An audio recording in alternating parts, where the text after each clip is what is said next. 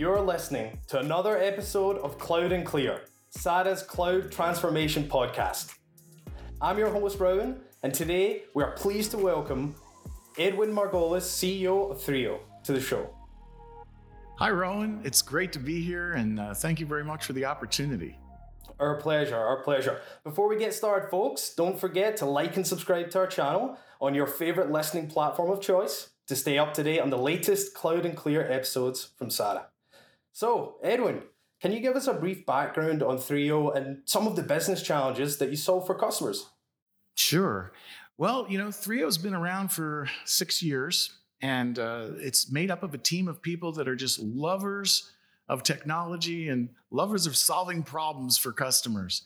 The customers that we have, have very complex challenges. High transaction environments, answering the phone, answering emails and chats for customers. It's a highly complex environments in healthcare, insurance, retail. So, we're essentially in the CCaaS business, and that means, contact center as a service. And we've been doing it for a long time. In fact, me and my partners have been in the business for decades, and this is our third business together. That's why we call it Thrio. Oh, that's awesome. I love that. Yeah. Some of the biggest problems that we're trying to solve for customers is the complexity that is required when you're doing, high transaction volume transactions. For example, you have to hire typically a lot of different vendors, one for chat, one for email, one for AI or list management, one for, voice for, contact center. And, you end up a lot of times with this Frankenstein of 14 vendors, and then, right. Integrating them all together is very costly. So we have kind of an all-in-one approach to things that collapses, all those many relationships down into, one core relationship, which makes it a lot easier for customers. I can tell that. Absolutely. That's fantastic. Well, I'm curious, with the implementation, what's the argument to keep call centers at all? Why not just replace with AI? Well, that's a provocative question. In fact, it's been asked many times, and depending on what constituency you're part of, you're going to kind of take sides. Well, let me state that we're very long on humans, as it were. We look at AI as a way of augmenting the tasks that humans have to do, whether those humans are customers, consumers, or whether they're agents or supervisors or site managers. Human beings are going to be needed.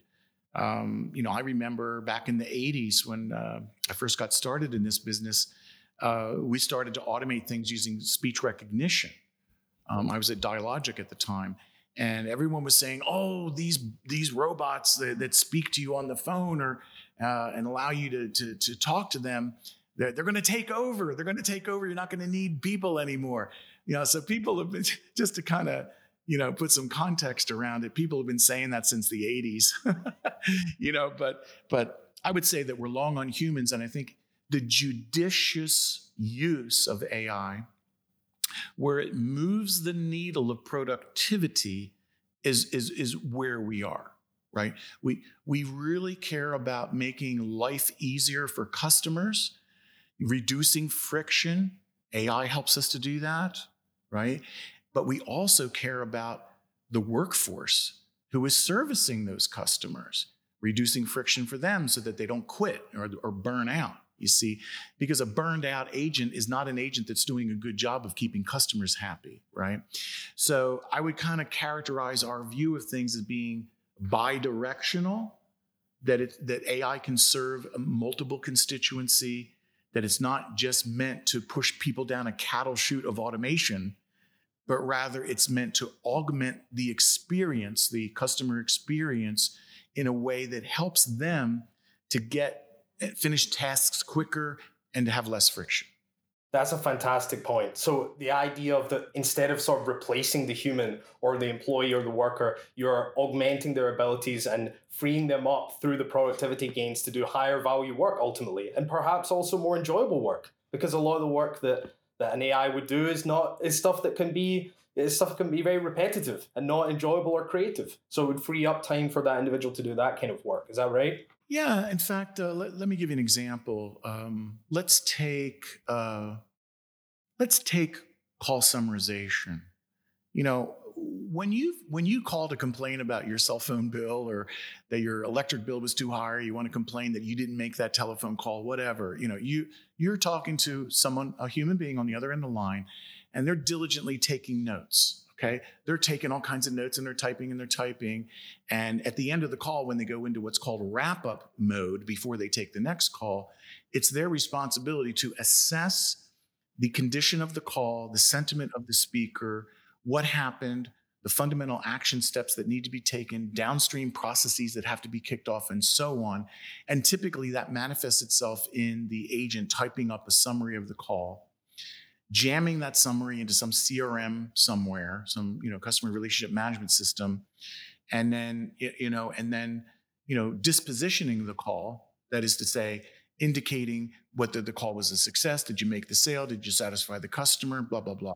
Right now, all of that wrap up work is very time consuming. If you had a 10-minute conversation, right, with a customer, and then you're trying to assess, okay, what happened here?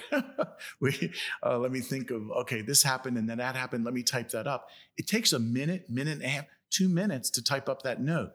Now imagine this.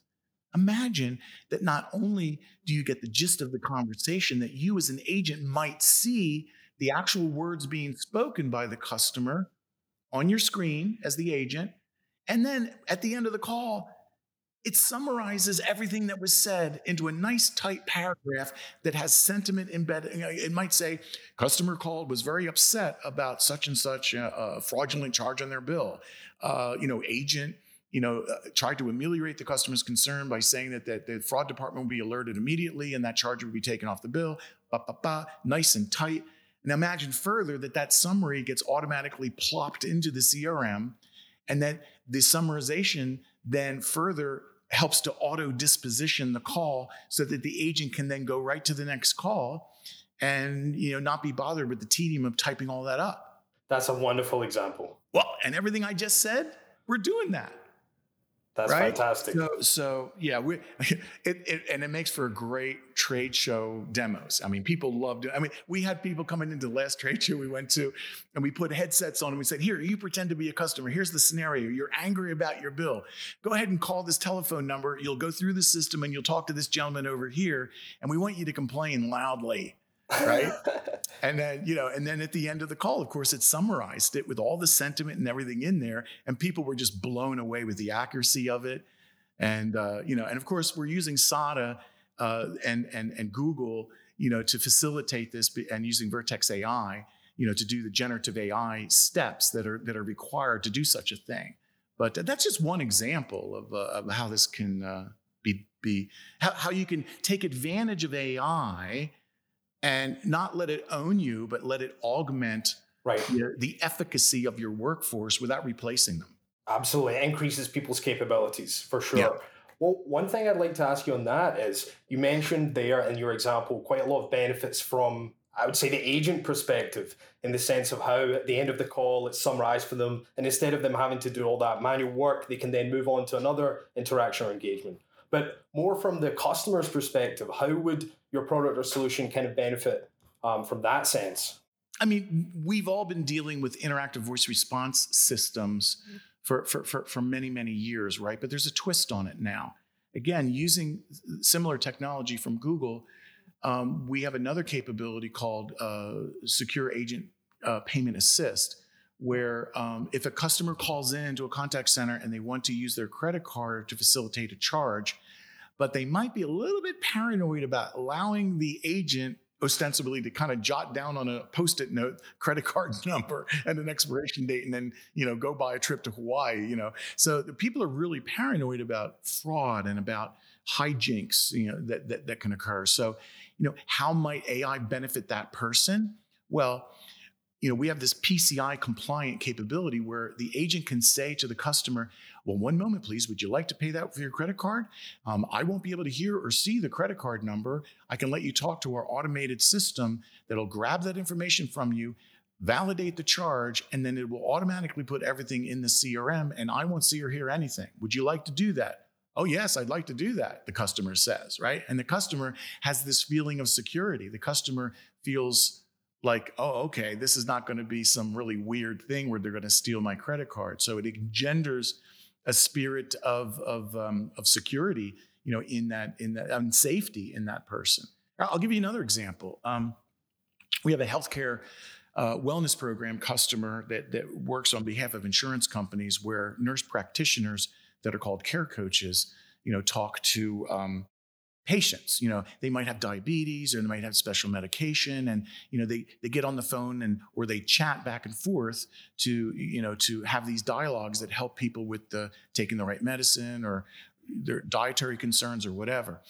And as you can imagine, some of these people, especially if they're very ill, they might sometimes feel depressed. They might feel not well. They might feel like they need some help that is beyond medical. It might even get into psychological, right? So, we have a customer who scans the chats that are going back and forth in that system.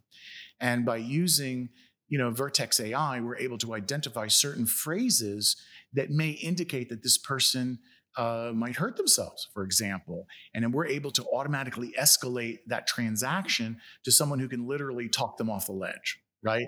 So, that's a benefit to the customer, to the consumer, because in this particular instance, that person might be hurting really bad and they might really need help.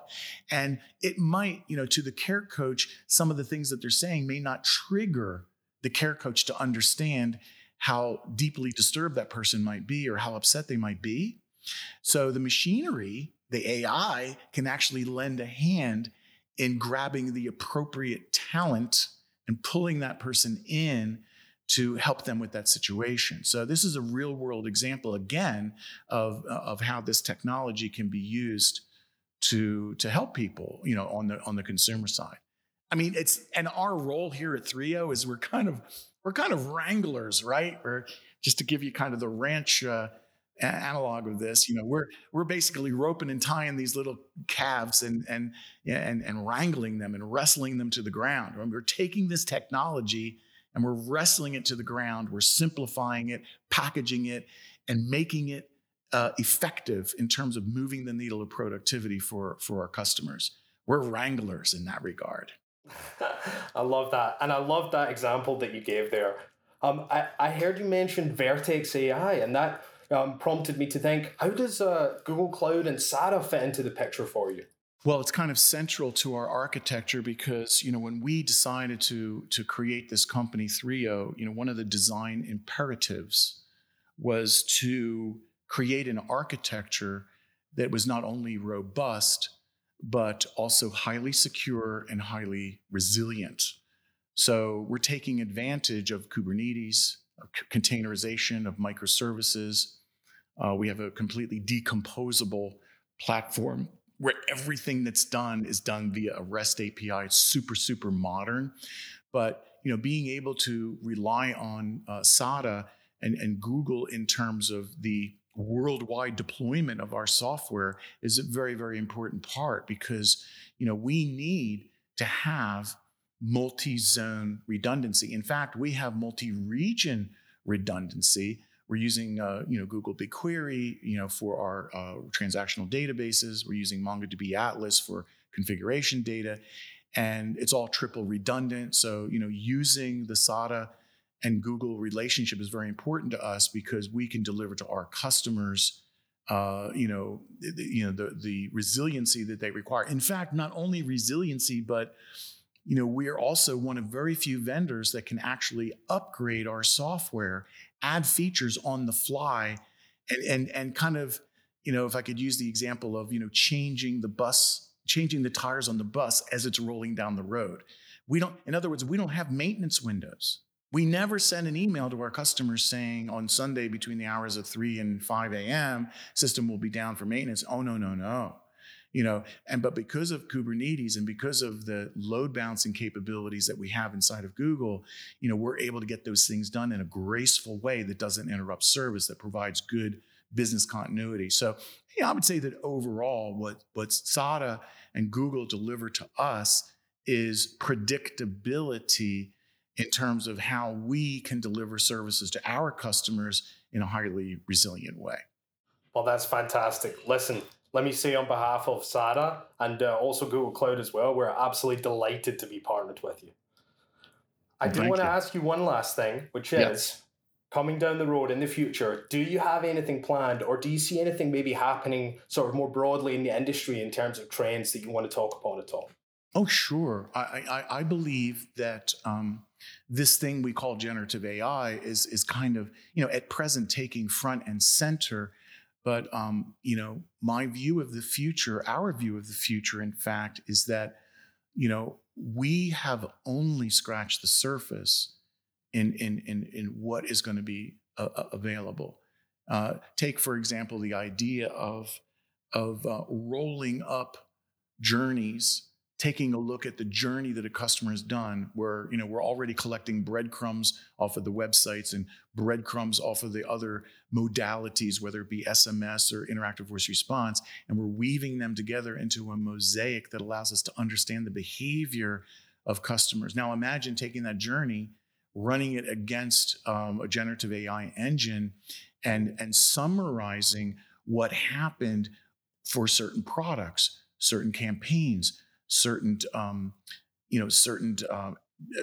advertising, right? And being able to peer down into the transactions and peel back different layers and then summarize that and make summaries of summaries so that you get trend analysis and you understand impacts, cause and effect in your CX.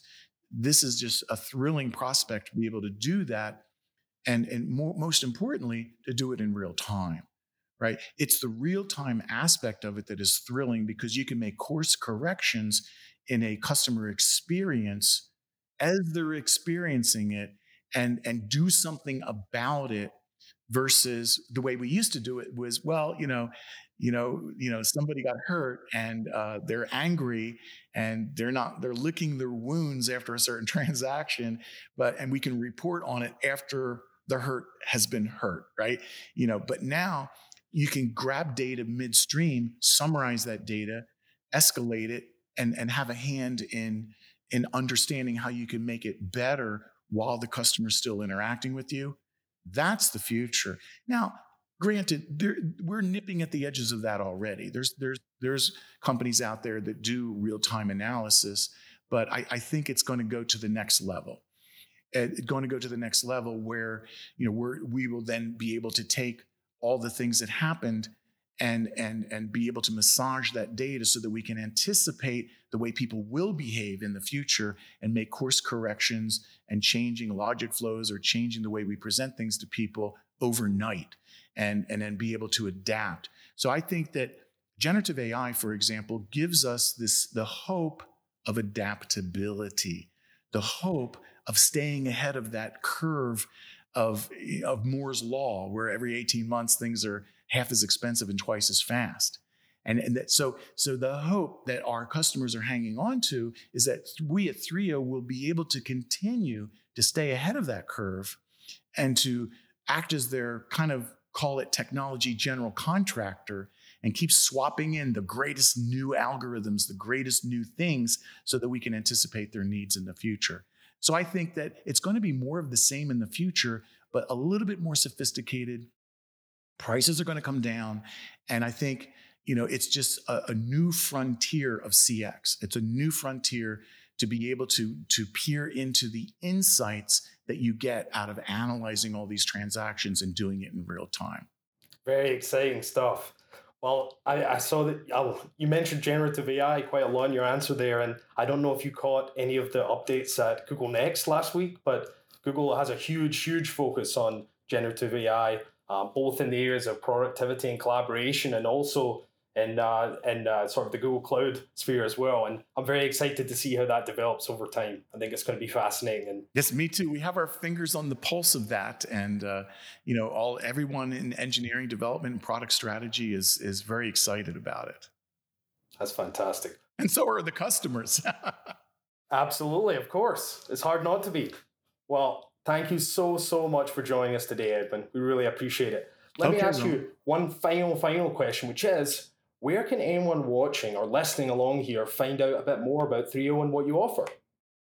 Well, I think the easiest way is just go to Thrio.com. That's Thrio.com. And there's videos there. There's case studies and other information about the platform. Outstanding. Well, folks, please go and check it out if you like what you hear. And also make sure to like and subscribe to our show, because this year we'll be offering exclusive insights from leaders like Edwin here, and you won't want to miss it. We'll see you next time on Cloud and Clear. Thank you, Ron. Thank you for listening to Cloud and Clear. Check the show notes for links to this week's topics. And don't forget to connect with us on Twitter @CloudandClear and our website, sada.com. Be sure to rate and review the show on your favorite podcast app.